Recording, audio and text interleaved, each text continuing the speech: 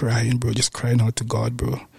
Man, it started off with just like, all I saw was just this darkness. And I saw this tiny little fireball just making its way through the darkness. And the closer it got, the brighter everything got. And the fire was overtaking the darkness inside of me. Hey, my friends, good day and welcome to another episode. On behalf of Disciple City, I'm Todd Carlton, and this is the Toddcast.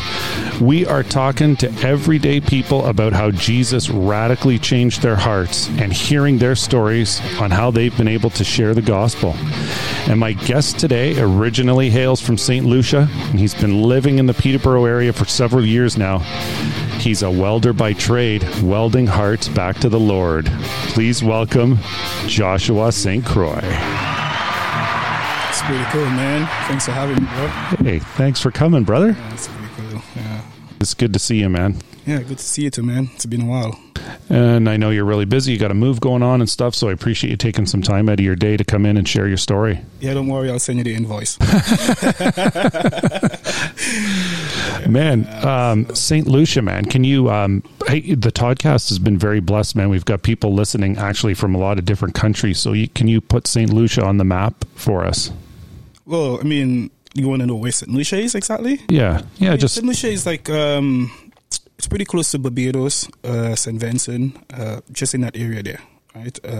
West of the Indies, right? Right. So, I don't know, St. Lucia is a beautiful little island, you know. If you're into tourism and whatnot, you know, St. Lucia is the place to be, you know. Yeah. For me, growing up, St. Lucia was everything until, you know, you get yourself into some trouble and St. Lucia is no longer home, right? So yeah. So can you share with us what it's like growing up in St. Lucia? Because like you say, the island, St. Lucia, St. Vincent, St. Croix, all that, St. Thomas, very tourism.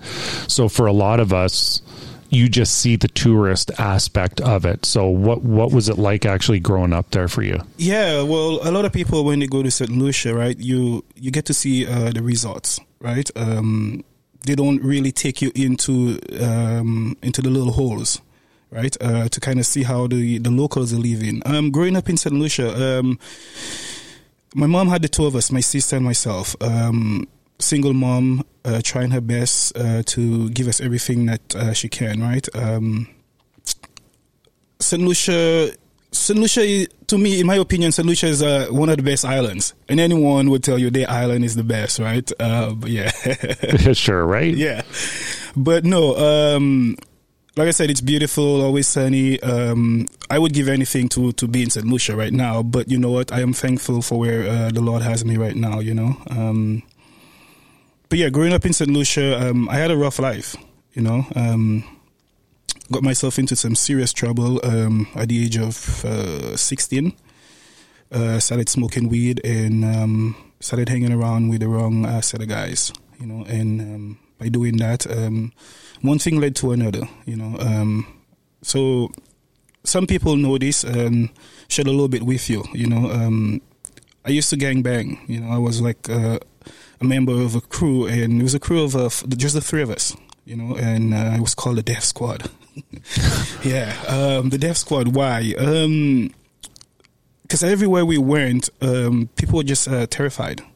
You know, when they see the three of us, people would just like, it's almost like you're walking into a room and everyone is just like, you know, just giving you way. It's almost like when the Spirit of God walks into a room and you kind of just humble yourself, right? So that's kind of how it was, right?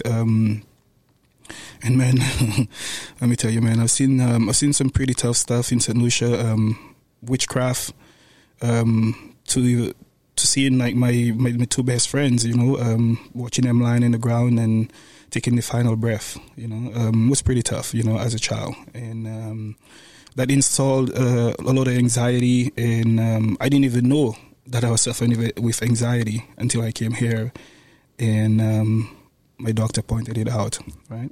But so going back to gangbanging, you know, at the age of 16, I dropped out of high school and started smoking dope with those guys. And my mom kicked me out of her house, and I went to live with my grandma. And whilst I'm living with my grandma, getting into smoking weed and selling dope, from selling dope to selling cocaine, and just little stuff at a time, right? And then next thing you know, I'm moving into selling pounds of marijuana to bricks of cocaine and all that kind of stuff, right? And I was young, 16, 17, and I'm touching all kind of cash, robberies and just torturing people for what they had, But back then, I don't know what it was. It's almost like something was controlling me, At times, like, I could hear his voice, would basically give me directions as to what to do, Sometimes by just even listening to music, certain lyrics would influence me and how I went about my day, especially with DMX, Tupac, and 50 Cent. Just listening to this music, and when you hear these guys rap, you're like, man, this is exactly what you should be doing right now, and you go about your day and you do exactly what the song is saying, right? So that got me into some serious trouble. Where do I go? Yeah. So I lost one of my closest friend, Alvin. He was the first one, but it all started with just pure jealousy, We're selling drugs, and young kid at 16, 17, you have pounds of marijuana and bricks of cocaine and women and just money, right? And you have these older guys who's been in the street for that long, and they can't achieve any of that. So that brings in jealousy, right? And I got into this beef with this one guy, and for some reason, he didn't like me. I was just too young to be shining, right? And this guy tried breaking a bottle in my face, and he just started a fight for no reason. So I left the party. I went home. I bought myself a machete, brand new. Following day, I went and saw this one guy, just like, hey man, could you just sharpen this for me real good, And as I asked her, so he did, right? Then there was a soccer game, because soccer is huge in the island, soccer and cricket, right? And the field is just packed, and like people are just everywhere. And I could see this guy, and he's got a crew of at least 15 guys, and there's only the three of us, right? And I want to attack, but something is just like, man, if you attack this guy right there, like there's a possibility of you killing him in front of millions of people, and not literally millions, but you know what I mean? And I didn't want to take that risk. So I decided to go and wait for him in a different spot. And I've been waiting for like over an hour. And finally I could hear them coming, and they're talking about me and, like the things that they want to do to me. And back in those days, my mentality was, if you bleed the same blood as me, the same things that you could do, I can do even better, right? So anyways, this guy's walking and, like, just saying all kind of things of what he's going to do to me. And at some point, I saw black, and again, this little voice, now that I'm living in Christ, I know it was the voice of the enemy. Right? Like, hey man, like, you should just go and just shoot this guy right now and kill him. So anyways, I didn't have a gun at the time, but I had a machete. So anyways, I took machete to this guy, and he was paralyzed.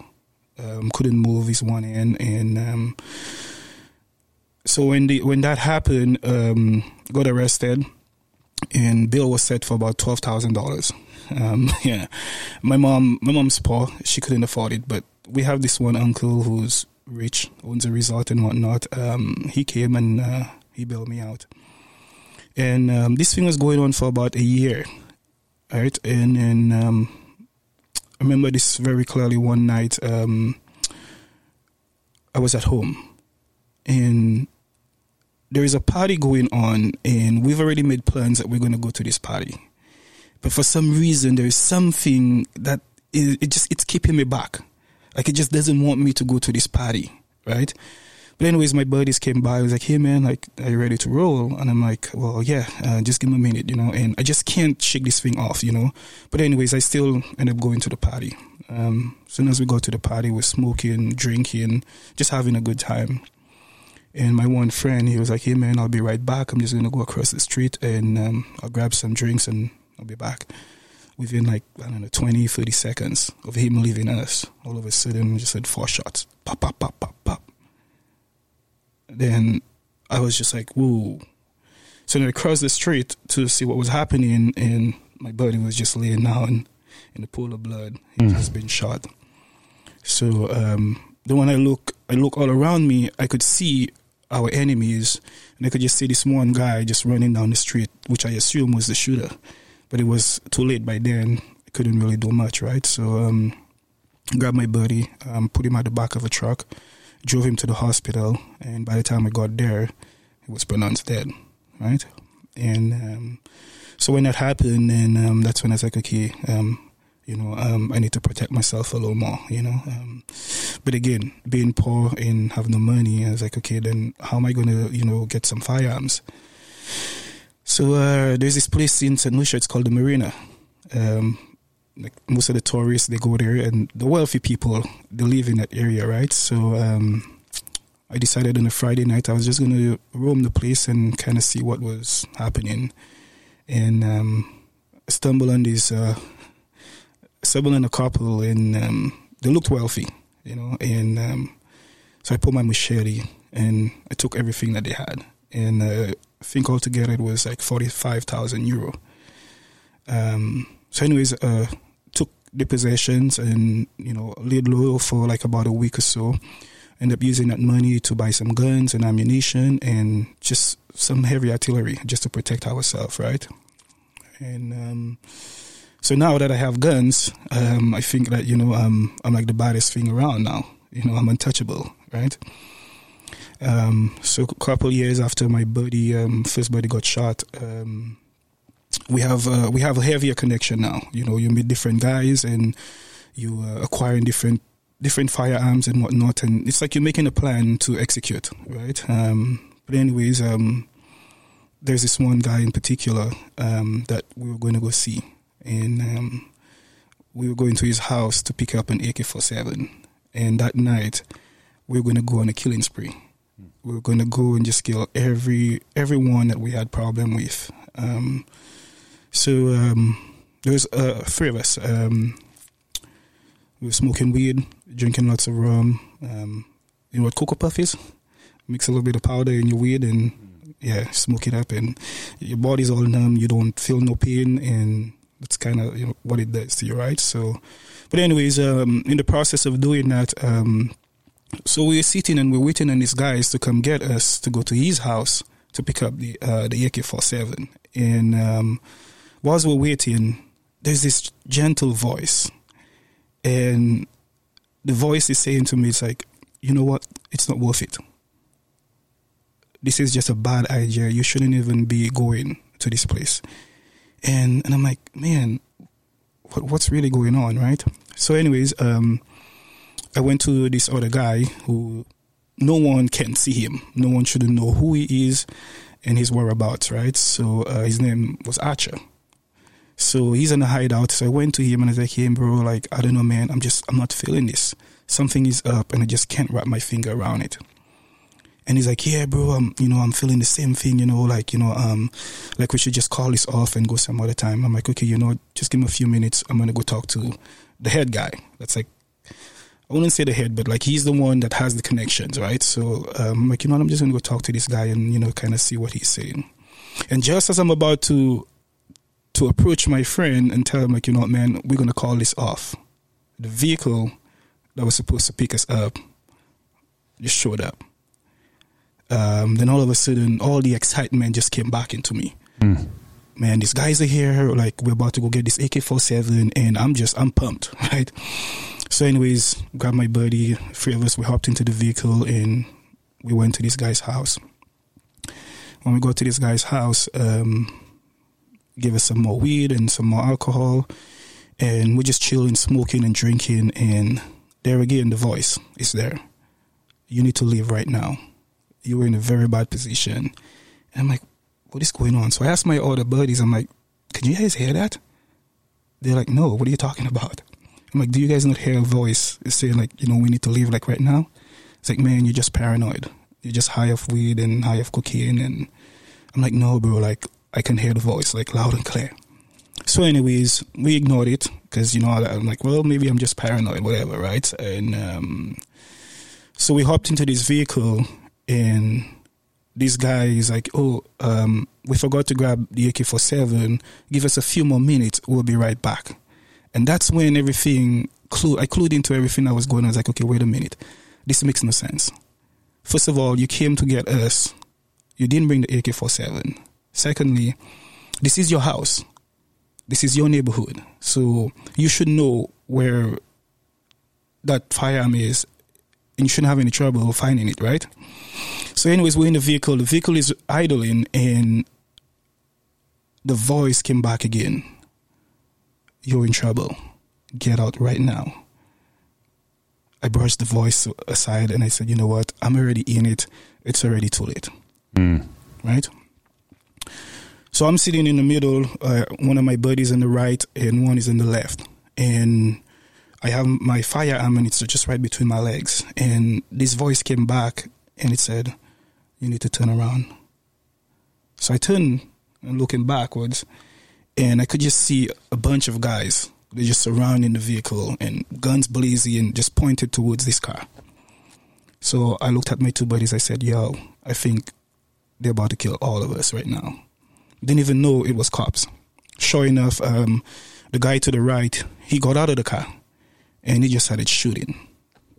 He's shooting, and cops are shooting back at us, right? So the only thing I could do is to just lay flat right now in this vehicle.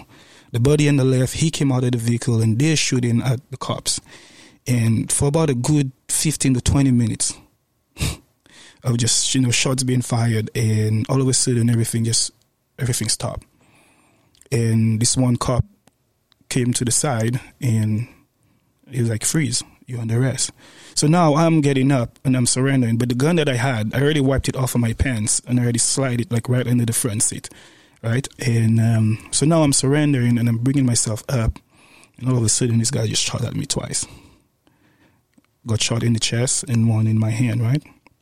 Grabbed me out, put me down on the ground, put his feet on my back, and grabbed his shotgun, and he's like right in my face. And I'm like, oh my gosh, I'm about to die right now. Right? And but then another cop came up to him and was like, hey, I don't know what the cop said, something to him, but then he asked, he's like, where you from?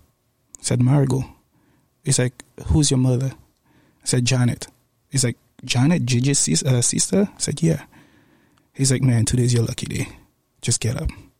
So anyways, I got up. They put me in the ambulance, took me to the hospital, and I stayed there for about 7 days because I needed surgery on my finger. And so after surgery, they were supposed to take me down for questioning.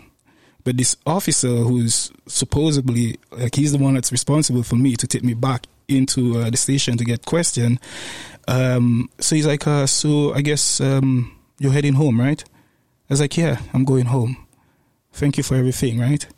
And I'm halfway out of the hospital, and I don't know, just something inside of me is like, you know what, just do the right thing.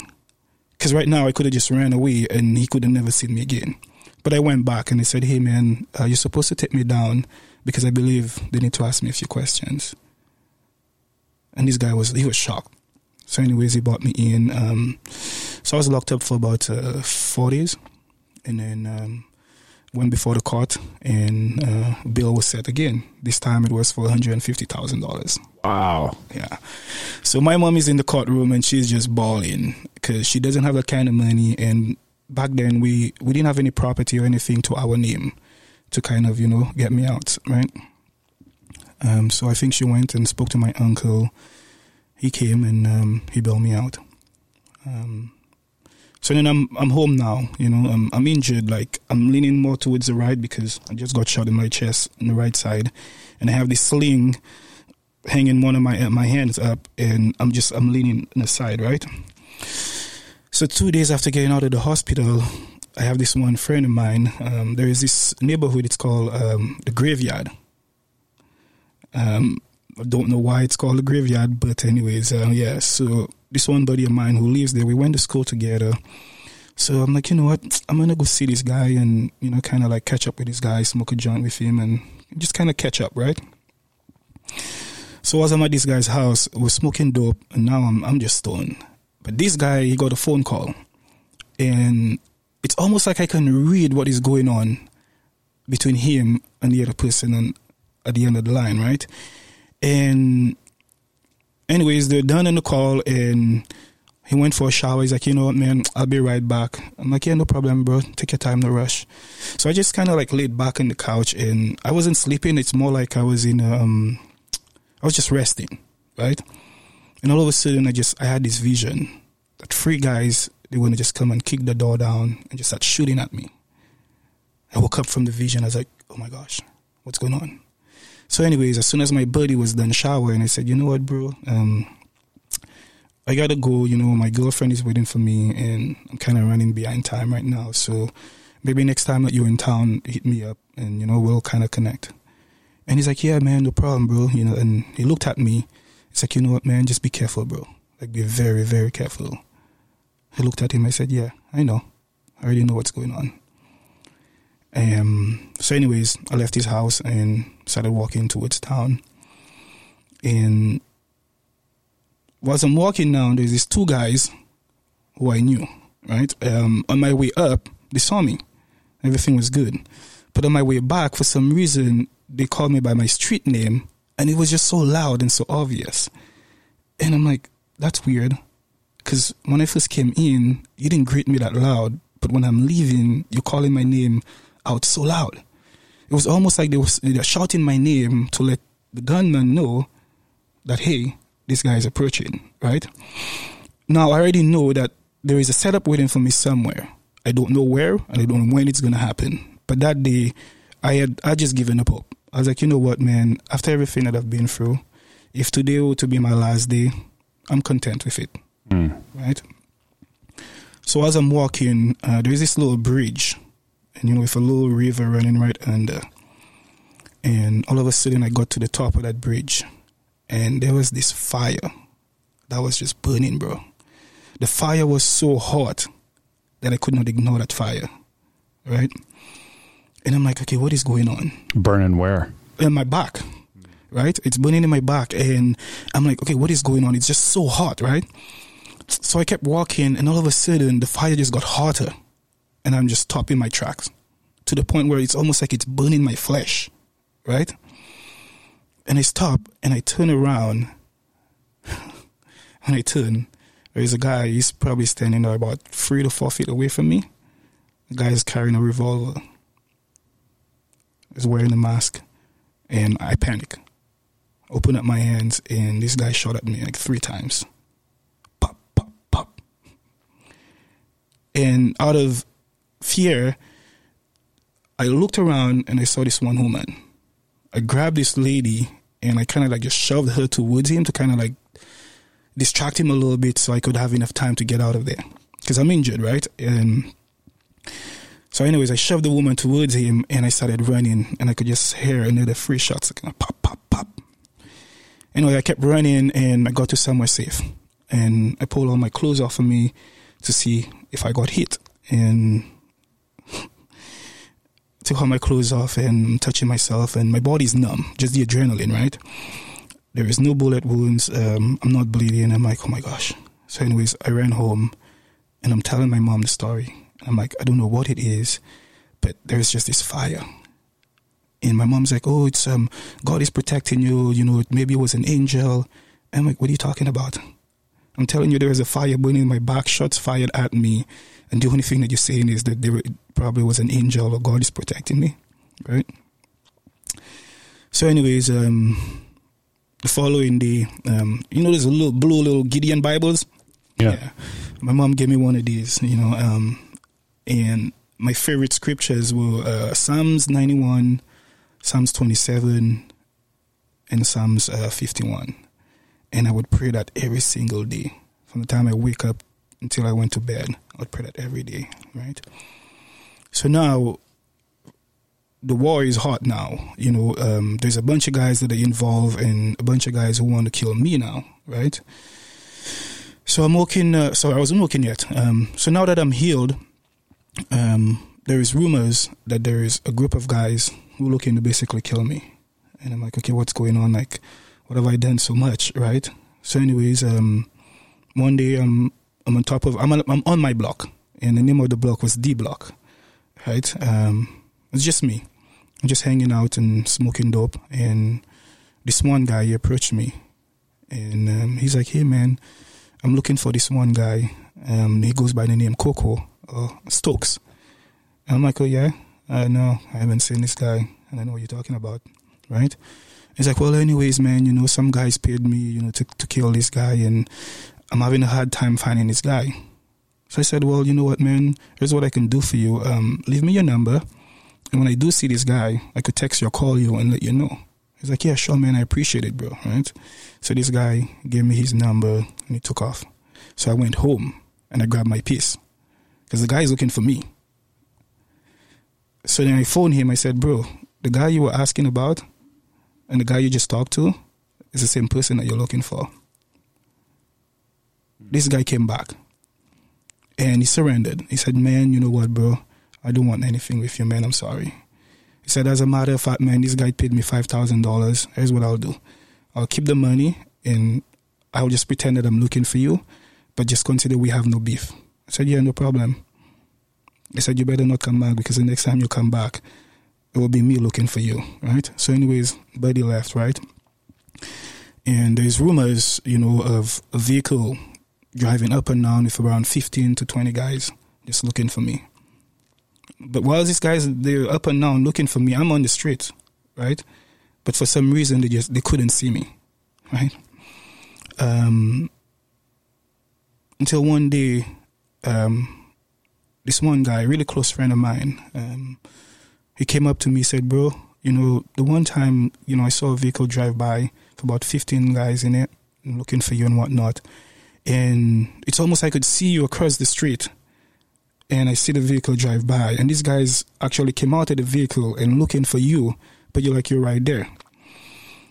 I said, that's weird because I didn't see them, but everyone saw them, right? Mm. And he said what happened was it's almost like there was this massive thing just standing behind me. And all of a sudden, when those guys drove up, a set of wings just went right over me and covered me. That's what this guy said. Yeah, that's what this guy was saying, right? Even him, after the thing covered me, all of a sudden, he couldn't see me no more. And then all of a sudden, the guys left, and there I was again. I was like, I don't recall any of that, right? But back then, I'm gangbanging. I don't know anything about that, right? So. But you said your mom gave you a Gideon Bible, so did you kind of grow up with some kind of, some kind of knowledge of God type thing? Well... Or belief? Well, you see, St. Lucia is mostly Roman Catholic. Okay. Most of the islands, anyways, it's Roman Catholic, right? So there's a belief in God, largely. Yeah, believe in God, that, that there is God and that Jesus died and that Mary is the mother of God. And most of the prayers was the Hail Mary. Okay. Hail Mary, Mother of God, pray for us now sinners. Yeah. You know how that goes, right? But you had no bearing for the fact of the voice that you heard was the Lord speaking to you. No, nothing like that. At some point, I even thought it was my grandpa. Because my grandpa just passed away. I thought maybe, one of my ancestors, right? So anyways, one day I'm just on the block and I got this phone call from a resort, Sandals. Like, hey, we'd like to call you in for an interview. I'm like, interview? Had you applied there? No, right? So I'm like, interview? I'm like, I don't recall sending a resume in to you guys. He's like, well, back then my name was Vernell. He's like, aren't you Joshua St Croix? I'm like, yeah. He's like, well, we have your resume right in front of us. I was like, okay, when do you want me to come in for this interview? So anyways, I went to the interview and the very same day I got the job. But I'm still confused. So back then, I'm dating this girl who is my wife right now. And so I messaged her and I was like, hey, did you send a resume into Sandals? No. So I call my sister. No. Call my mom. No. I'm like, okay, well, this is weird. But anyways, I'm working at Sandals. I'm making money, and to me, my life is about to change, right?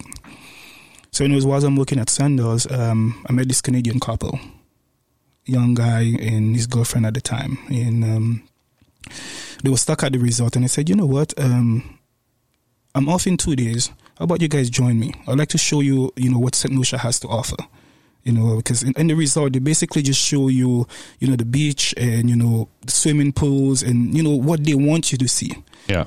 But I took this guy out of his comfort zone, and we went around the island and, did a bunch of boat tours and stuff like that, right? How were they stuck? Like flight canceled or?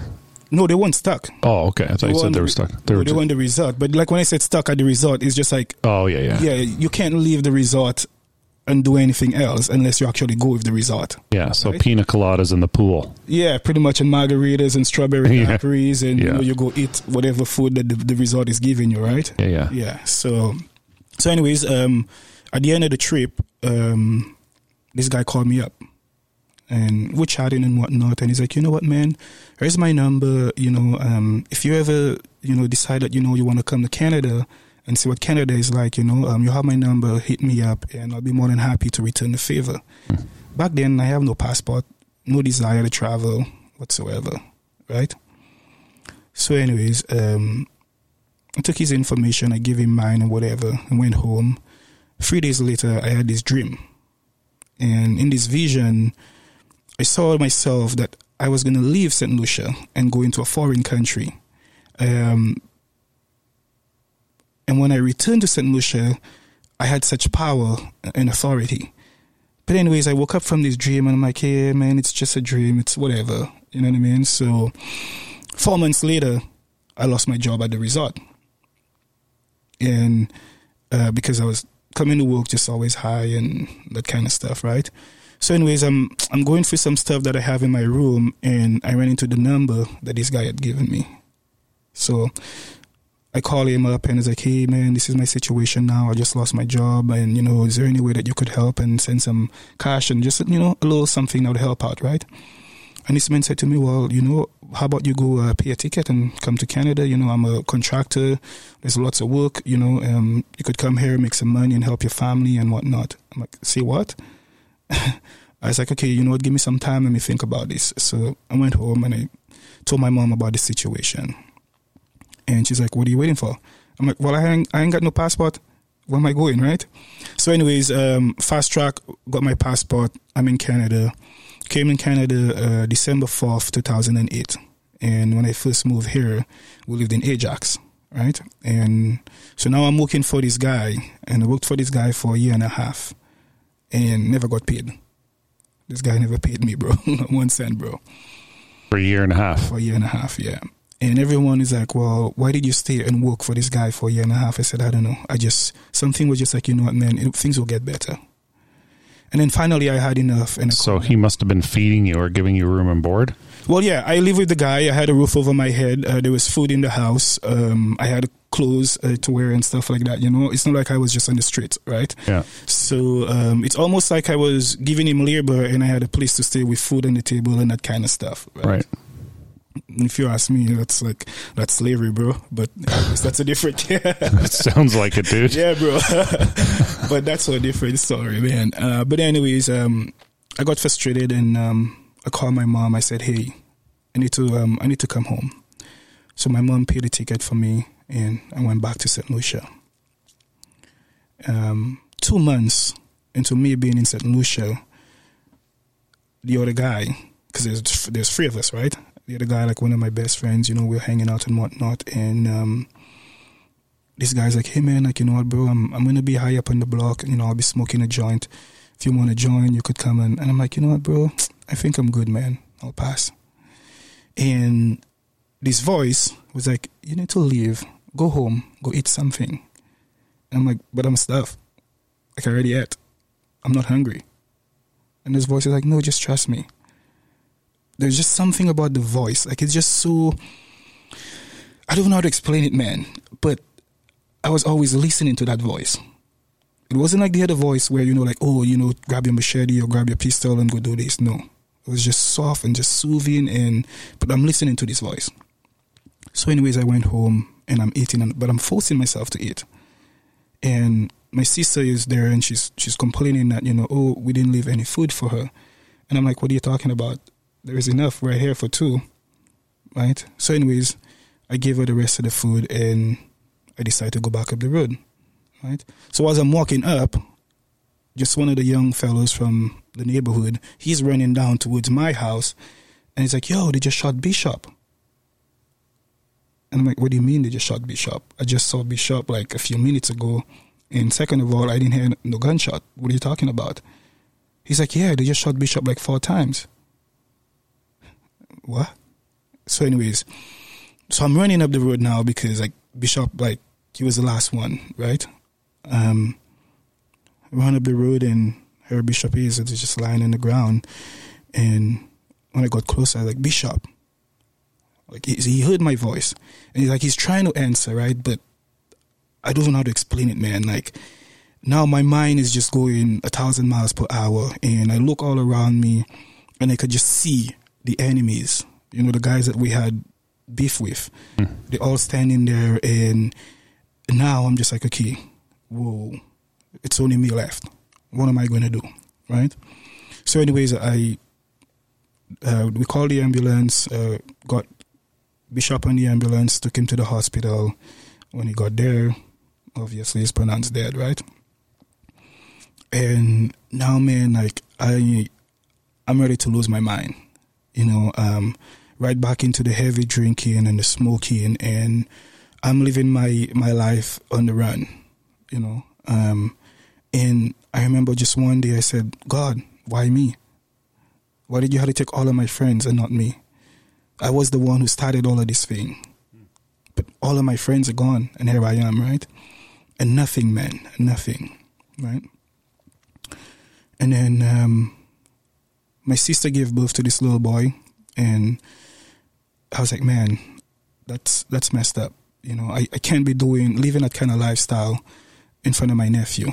You know, I don't want him to see that stuff, right? So I decided to join the cruise ship and go work on the cruise ship, right? So I went in the cruise ship and I did a 9 months contract. And my contract was up after 9 months. Now I'm back in St. Lucia. And the only other choice right now is to go back and live the same life that I left behind, right? And for some reason, I was on Facebook and just scrolling through Facebook, and there's a message from a friend of mine, Danielle. Yeah. Yeah. She's like, hey, it's Danielle and Mark, you know, remember us from the last time that you were here in Canada? Anyways, we bought a house in Peterborough, and there's a little bit of renovation, a little bit of work that needs to be done in the house. If you could come up and help out, it would be great. If not, we totally understand. So I'm looking at the date of the message, and it's like 9 months ago. And I'm like, wow, I already missed my chance. I can't do anything to that, right? So I still end up just replying, be like, hey, I'm sorry. I was working in the cruise ship, no Wi-Fi. I didn't have any internet, anything like that. I couldn't do anything, right? And she replied. She's like, hey, the offer still stands. If you want to come up and help us, you know, would appreciate it. Would help you with the flight and everything.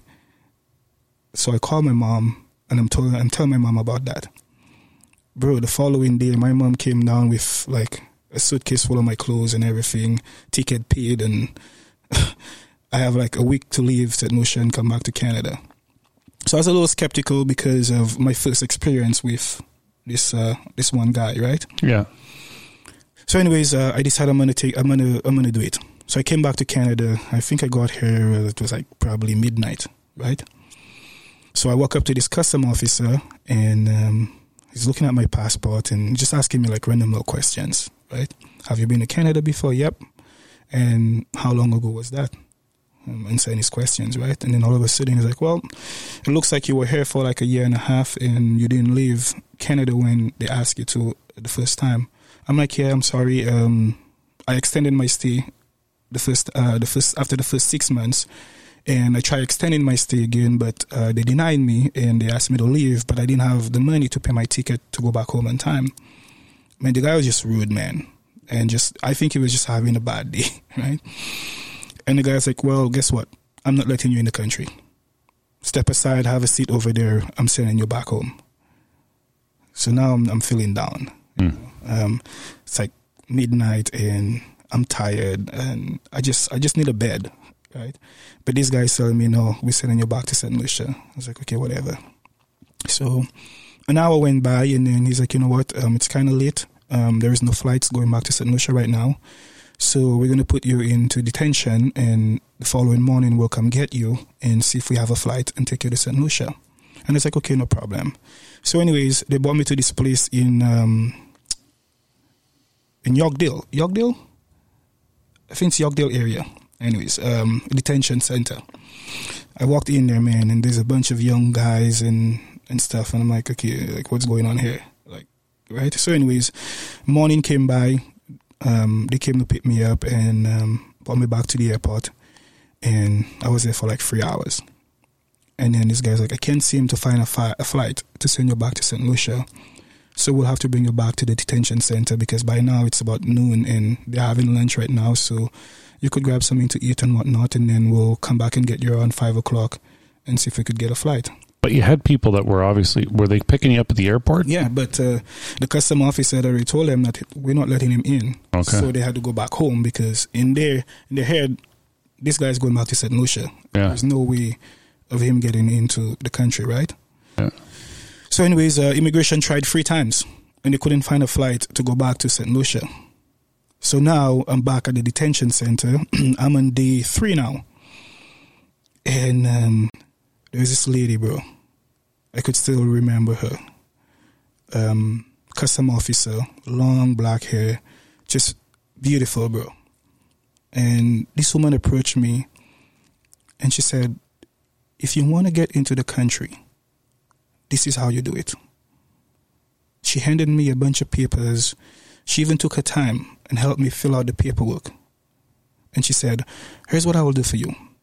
I will drop it off at the courthouse because in this building there's a courthouse and everything right there, right?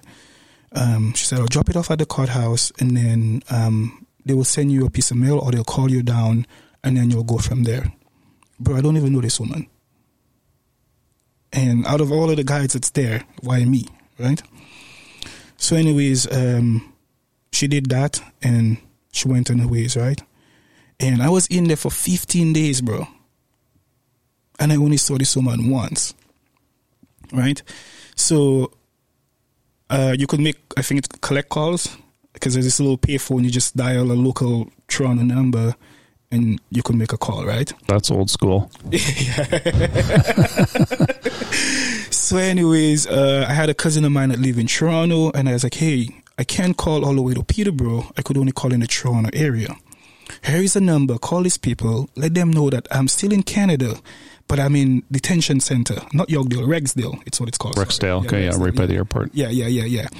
So I'm like, tell them I'm still in Canada and I haven't left yet. So anyways, so my cousin Nadia and Danielle, those people are talking to each other and Nadia is telling me what they're saying and whatnot, right? And all of a sudden my cousin got me a lawyer and I think night 15, because 15 days, right?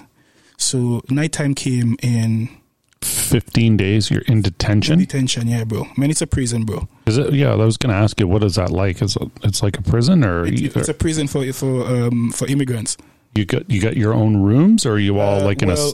You have a room you share with 3 other guys. So 4 guys to a room. You have half an hour for break, half an hour for lunch to go run around. 6 o'clock, television off. You shower, brush your teeth, and you're in bed. 6 at night. Yeah, bro. It's literally prison, bro. You know, fence and everything. There is a section for females too, man. You know, saw this one lady with a daughter, bro. That broke my heart. I was like, man, it's a kid, bro. Like, seriously, you could at least, you know, let the lady and the daughter go through. You know what I mean? But anyways, so nighttime came by and I'm just pacing, you know, just walking all about. And I saw this blue Gideon Bible and I'm like, man, I know this book. I know exactly what to do. Right? So I grabbed this book and I went into a corner in Psalms 91, Psalms 27, Psalms 51. I just started praying that, bro. Right? So then I went to bed, not expecting anything, bro. And I had this vision, man. And in this vision, I could just see this bright light just shining. And it's almost like, you know, I got to block it, like, you know, it's just so bright, right? And I heard his voice said to me, Omega sent me. I said, what? So back home, I know this guy, Rastaman, long dreads. They call him Omega. Like, we're close friends, right? So when the voice was like, Omega sent me, man, I got all excited. I'm like, yeah, where's Omega? And he said, I'm going to take you to him, but I need you to do something for me. I was like, what is it? He said, I'm going to send something your way. I need you to pick it up and follow me. I said, yeah, for sure. Let's do it. So he rolled something towards me. By the time it got to me and I picked it up, it was a pencil, unsharpened pencil. And I looked up and the light was gone. And then I woke up. And I'm like, dang. Man, that was just a dream, bro. Wow. Right? It's morning time now, right? And now I'm disappointed. I'm like, whatever, man, you know? And all of a sudden, the patrol officer came by. Mr. St Croix? Yep, that's me. Pack your stuff. You're getting out of here. I said, say what? Yeah, bro. I was like, I think you have the wrong name, man. He's like, no. Vanel St Croix, right? I was like, yeah. Man, my heart is pacing, bro. So anyways, this guy, I packed up my stuff, and then this guy bring me down to the courthouse. So I got to the courthouse, and I could see Danielle and Mark. They're waiting for me in the courthouse. So we had a short little court session, right? And again, I'm put on bail. For this time, it was $10,000. And how you call that again when you put your house or your property towards the bill? Like a lien? Yeah, like a lien, right? So a $10,000 lien against Danielle's property and $3,000 in cash. It's just so they would let me into Canada. And so they had to pay? Yeah, they had to pay to get me out. But you hadn't. Why? Because you didn't leave the country before? Because in the first time, yeah, exactly. Oh, okay. So this time, if they would ask me to leave, Danielle would be responsible. Okay. Make sure that I went back home. If not, she lose $14,000 total, right? Oh, they put a lien. Okay, I get you. Yeah. So, anyways, so now I'm out, and just a relief, man. I'm just, like, man, after all of that, 15 days in there, like, just garbage food, and so I'm like, you know what, man, can we just stop at McDonald's? I need to get something different, right? So anyways, we went home, and man, I'm living my life, and I'm partying in the clubs, and, sleeping with random women and all that kind of stuff, right? And one day, I said, you know what, I'm going to go to the gym just to go work out. And I'm at the gym, and I'm working out, and I ran into Gabriel. So Gabriel came up to me, and back then I was wearing this rosary. Gabriel came up to me, and he's like, do you know Jesus? I said, yeah, I know who Jesus is. He's like, who's Jesus to you? And I was young and just cocky, and my buddy, And then, so now Gabriel is preaching to me and telling me about the rosary, how it's, it's demonic, and that's just a Catholic way of doing things and whatnot, right? But, my heart wasn't ready to receive Christ, right? So every time I saw Gabriel, I would kind of just run away from him and hey man, I need to stay away from this guy. This guy is always about a Jesus this and a Jesus that. I have no time for that right now, I just want to party and, have fun, right? Anyway. So your heart was thick, bro? Because after the voices and the Bible and... But bro, you see, the thing is, I don't even... When it comes to the voices and the visions and all of that kind of stuff, I still have no idea what any of that means. Right, yeah. So I'm still living in the world, right? And I'm still smoking dope and still drinking, right? And even when Gabriel is telling me all that stuff, to me, none of that means nothing at that point, right? And so anyways, fast forward, I'm dating this one girl. We've been dating for 3 to 4 years now. We went to Mexico on a trip for a wedding. And I think 2 days before we had to fly out of Mexico, I had this dream again. I don't know why, I have a lot of dreams, right? And in this dream, this girl and we were breaking up. And it was bad, right? And so anyways, I woke up from the dream and look around me. The girl is laying beside me in the bed. I'm like, oh my gosh, it's just another crazy dream, bro. It's just whatever. So I grabbed this girl, and whatever, right? 4 days after we got back from Mexico, the exact same way it happened in the dream was the exact same way everything was unfolding right in front of me. This girl and we had got into this argument, and anyway, she packed up her stuff and she left. Back then, I'm working for the break, and it was a Saturday. I got home, and half of the stuff from the apartment is gone. And I was just like, you know what, man? I'm super pumped. I'm ready to go hit the clubs up. And so anyways, I walk into my bedroom to go get changed, and all of a sudden, bro, man, the air just the atmosphere in the bedroom, everything just changed, man. Every hair on my body stood up. And all of a sudden I went down on my knees.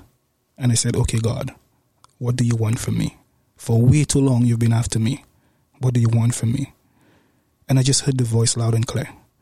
I need you to take all your jewelry off and go see Andrew. I'm like, Andrew Chatran? Yeah.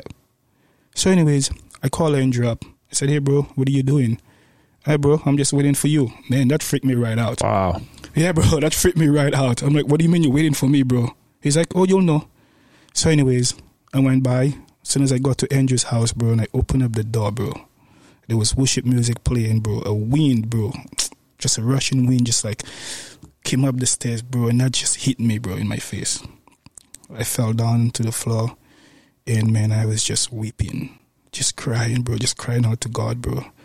Man, it started off with just like, all I saw was just this darkness. And I saw this tiny, tiny little fireball just making its way through the darkness. And the closer it got, the brighter everything got. And the fire was overtaking the darkness inside of me. To the point where all of a sudden it was a burst of flames, bro. And I stood up and I roared like a lion, man. And all of a sudden I just fell back and I passed out. Then I got up and, man, I was weak. I said to Andrew, I'm going to go home and try to get something to eat. And I got home, bro. I went straight to bed. Following morning, I woke up and I got down on my knees and I just wanted to give God thanks. And I went to go pray. And, bro, this weird language just started coming out of my mouth. And I'm like, whoa, wait a minute. So I called Andrew. I'm freaking out. I'm like, bro, what did you do to me, bro? He's like, what do you mean? Yeah. He's like, what do you mean? I'm like, bro, I'm trying to pray in English, bro, and this weird language is coming out of my mouth. I don't even know what it's saying. I don't even know what it means. So Andrew is laughing. He's like, don't worry, bro. You'll find out soon enough, right? So anyways, a day later, I had a vision. I'm going to lose my job. I'm going to get into a car accident. Boom, boom, boom, bro. Everything in the dream took place, one after the other. Now I lost my job. I don't have a vehicle. I'm in this apartment and for 10 months straight, bro. Nowhere to go, nothing to do. And all of my savings, I had to use it up to pay rent, put food on the table. And there is a King James Version Bible sitting there. And I would pass this thing like, nope, I'm not reading that. Nope, I'm not reading that. Let me just see what it says. You know, yeah, no, that's not for me. Actually, you know, let's read a different book. And then when I get into something that I like, I was like, oh, this is cool. And then I started reading, and the more I started reading, bro, I saw things differently, right? And then one day I'm in this room, and I said, Lord, why do you have to make me go through so much? Why me? Why did you do this to me? You know? And I'm sitting in a computer chair, my hands behind my head, and all of a sudden, man, I'm taking down memory lane. And God is showing me everywhere that he was with me, bro. From when the guys were looking for me in the vehicle, you know, and my friend was saying that all of a sudden the angel wings. That was angels protecting me, bro. To when, you know, this guy is standing 3 feet behind me with a revolver. That was God, man, the fireman. To me, even the job at the resort. Yeah. Bro, that was all God, bro. That wasn't, man. Even the lady at the detention center. Bro, that wasn't just no normal person I don't know. That was God.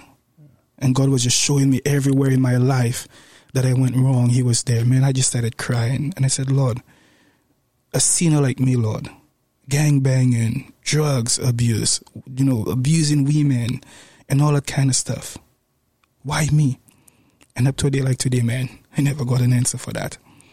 But I'm thankful that God came and he saved me. If it wasn't for God today, I don't know where I would be. Probably dead, in jail, I don't know, right? But you know why? Your precious son, man. Yeah. God is good, man. He's faithful. But now that I see things differently and the more I read the word of God, you know, there is a scripture that says that, you know, we don't choose Christ. Christ chooses us. you know. So, you know, just to anyone who might be listening to that, you know, we all have a purpose, you know. There is a reason why we are alive, you know. I have attempted suicide. Man, the times I wish I had a shotgun to just put it right up to my chin and blow my head off. That's before I gave Christ my life. But, you know, I find a purpose, man. You know, women, drugs, alcohol, guns, whatever, you name it. Man, I had it all. But there was just something I was missing. I wasn't happy. I was still bitter, miserable. You know, I had a lot of anger, a lot of unforgiveness and hatred towards a lot of people. But when I gave Christ my life, man, it's almost like a burden was lifted off of me. And I could have I saw things differently, you know. Yeah. So God changed my life. And one day, man, I'm laying in bed. I mean, how do you call it again? It's almost like you're sleeping, but you're not. You're sleeping, but you're awake, kind of like, right? Yeah. And all of a sudden, this voice, I could feel like someone is standing right in front of me.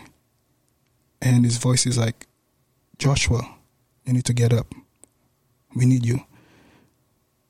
And I'm half asleep, right? But I'm like still saying because I could know what's going on. I'm like, my name is Joshua. My name is Vanel. No. You will no longer be called Vanel. As of today, your name is Joshua. Bro, I wrote that down and I shared it with probably Gabriel and Andrew, and that was about it. I never told anyone about that, right? So a year and a half went by. And there was this girl I was talking to, like just getting to know her and whatnot, right? And one day we met up with Gabriel and this other guy for coffee. And this girl said something, and man, the whistles were just going in my head. What she said was, you know, sometimes God gives us a new identity in Christ Jesus. But it's up to us to walk in that new identity. And the moment you start walking in that new identity that He has given us, then everything will fall into place. And bro, I felt convicted. I went home and I opened up this book because I remembered that, you know, that name change thing right there. Yeah. And I said, oh my gosh. So I went down on my knees. I said, Lord, forgive me. Forgive me, Lord, because I refuse to accept the name Joshua.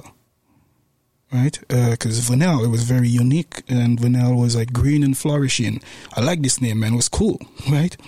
So I started praying. I said, Lord, I really love the name Vanel. You know, like, why do I have to give up that name? So one day, you know, I heard the audible voice. The old man is gone. I am a new creation in Christ Jesus. Everything that is attached to the name Vanel has to die in order for the new man to come. And man, I just started crying. Bro, 2 days later, man, I went everywhere. Service Ontario, everywhere. Just like, I need to change my name. How do I go about doing that? And so anyways, I did what I had to do. I got a certification with the name change and everything. And man, honestly, bro, from the time I changed that name from Vanel to Joshua, man, so many doors has opened up for me. And I'm not saying that to brag or anything. I'm humble about it. But certain places I go, man, the favor of God is just there, bro. You know, blessings on top of blessings, bro. And sometimes I still look at myself in the mirror and I said, but what about this guy? What about me? You know, out of all of my friends that got shot and killed, why me? Why did you choose me out of everyone? What is it that you want from me? God doesn't need me, but He wants me. Yeah. Right? So, yeah, you know, the struggle is real, you know, and I'm not going to sit here and say that I'm this perfect Christian that follows Christ, you know, to the T. You know, I have my slip-ups, you know, but man, one thing that I'll tell you, it was the hardest, it was the best decision that I've ever made in my life, but it's one of the hardest walks that I've ever had to take, bro. Because the walk with Christ, it's an everyday thing. You know, every day of just self-denial, like, you know, just dying to yourself and trusting in the Lord and knowing that regardless of what the day looks like, God has already planned that day for you, right? So if I were to encourage anyone that is listening, anyone that is out there, you know, it will probably be one of the best decisions that you'll ever make in your life. One of the hardest walks. He never promised us that it would be easy. But he did promise us that he'll never leave us nor forsake us. Right? When things seem to be like all down and like, okay, well, God, I gave you my life and look where I am right now and nothing seems to be happening for me and whatnot. Just be patient, be still, and know that he is God. If he's carried you that far, he's not going to leave you now. He's going to take you till the end. Yeah. Right? So, but anyways, with all of this being said, the Lord has blessed me with, new opportunities. He's blessed me with my wife. And right now a new door has opened up for me to further my career and whatnot, which I told you about. So I'm just very thankful for everything that God has done for me and what he's still doing in my life. The people that he has put around me, great group of friends, and yeah, God is good and he's faithful. Yeah. Yeah, that's all I could say right now. Yeah. And man, you've shared your faith too. You've been, we've gone out and just shared with people, and you've had opportunities at your work with coworkers. Like you're walking with Jesus, right? And yeah. And you've been able to share a little bit with some of your coworkers as you can. Yeah, like when I worked at McCloskey, sometimes like just sitting down with the guys and having lunch with them, and some of the things that they would say. And I'll tell them straight up, like, man, you need Jesus, bro. No, seriously, man, straight up like that, bro. Like, man, you need Jesus, bro. And this guy's like, hey, no, I don't need Jesus. This one guy would be like, oh, I have no soul. I'm a redhead. This one guy would say, if I walk into church, I'll just catch on fire. I said, no, I rebuke that in the name of Jesus. That's the devil talking to you right now. And it got to the point where I had to be careful because, this one guy made a comment, like he could go into HR and consider it harassment. And then that's when I took a step back. I'm like, whoa, okay, you know what? I need to be careful what I say here now, right? But at the end of the day, I don't care. I'm bold now, before I wasn't that kind of person. But from the time I gave Christ my life, I have this boldness in me, and we've been down, like I said, on the streets and sharing the gospel to some people and whatnot, I'll tell it to anyone, anytime, any day. As long as God opened up my mouth and asked me to speak, I'll speak. I don't care who you are, right? Because at the end of the day, I am not here to please men, like Paul tells us. Our wisdom is not found in men, but in Christ Jesus. Yeah. Right? Yeah, for sure. And I'm hoping to continue, sharing my journey with people and sharing the good news with some people. Everywhere I go, bro. It doesn't matter who you are, I will share the gospel. I'll tell you about Jesus Christ, my Lord and Savior. Yeah, come on. Yeah. If you have time, I'll tell you, okay, you grab a pen and paper, let me tell you my story. Sometimes I just have to share one story with some people, man. And there's this young kid before I left McCloskey there, just started working with us. And I was chatting with this guy and I said, bro, you think I came here and, all of a sudden, I got it good, bro? I said, let me tell you a story, man, of how hard things have been for me. I said, racism in Peterborough, bro, how tough it was with me. And I shared a little story with this guy. And my last day at McCloskey, this guy came up to me and he said, you know what, Joshua, thank you for everything. Thank you for showing me how the world. Thank you for sharing your story with me. It really opened up my eyes because he's 18 from Havelock. And, thank you for showing me how racism affects people like you, of your, your skin color and stuff like that, right?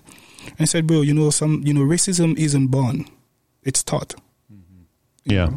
So whatever people have said to you in regards to people of color, whether it's black, yellow, brown, whatever, remove that from your mind, and view them differently.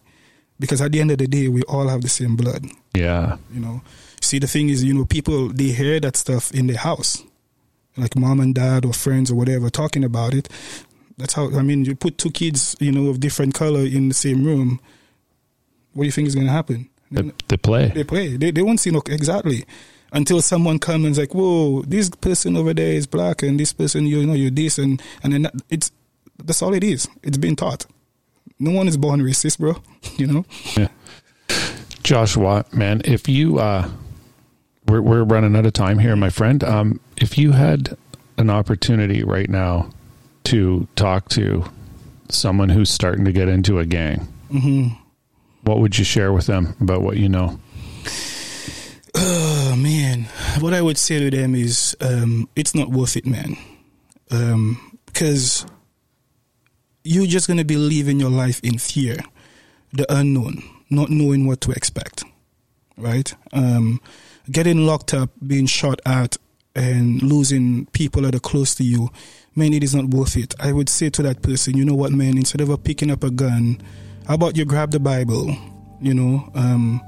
forgive these and those who have done you wrong. Because love keeps no record of wrongdoing. And love covers a multitude of sins, right?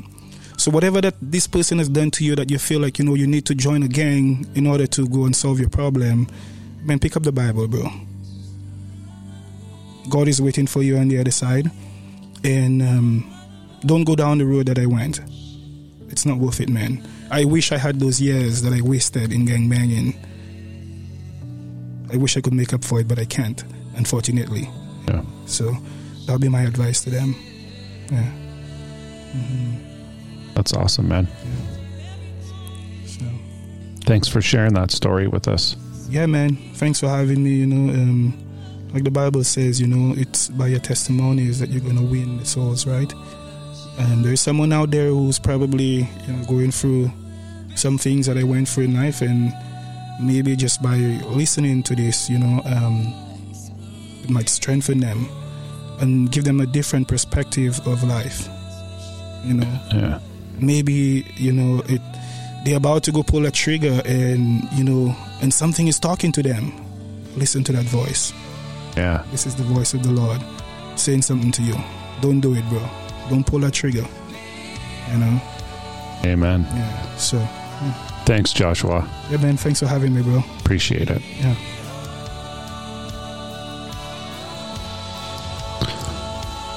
Listen to that voice. Listen to that voice. Like Joshua said, the Lord was always there, pointing it out to him. Flashbacks. I was always there, and he is with you.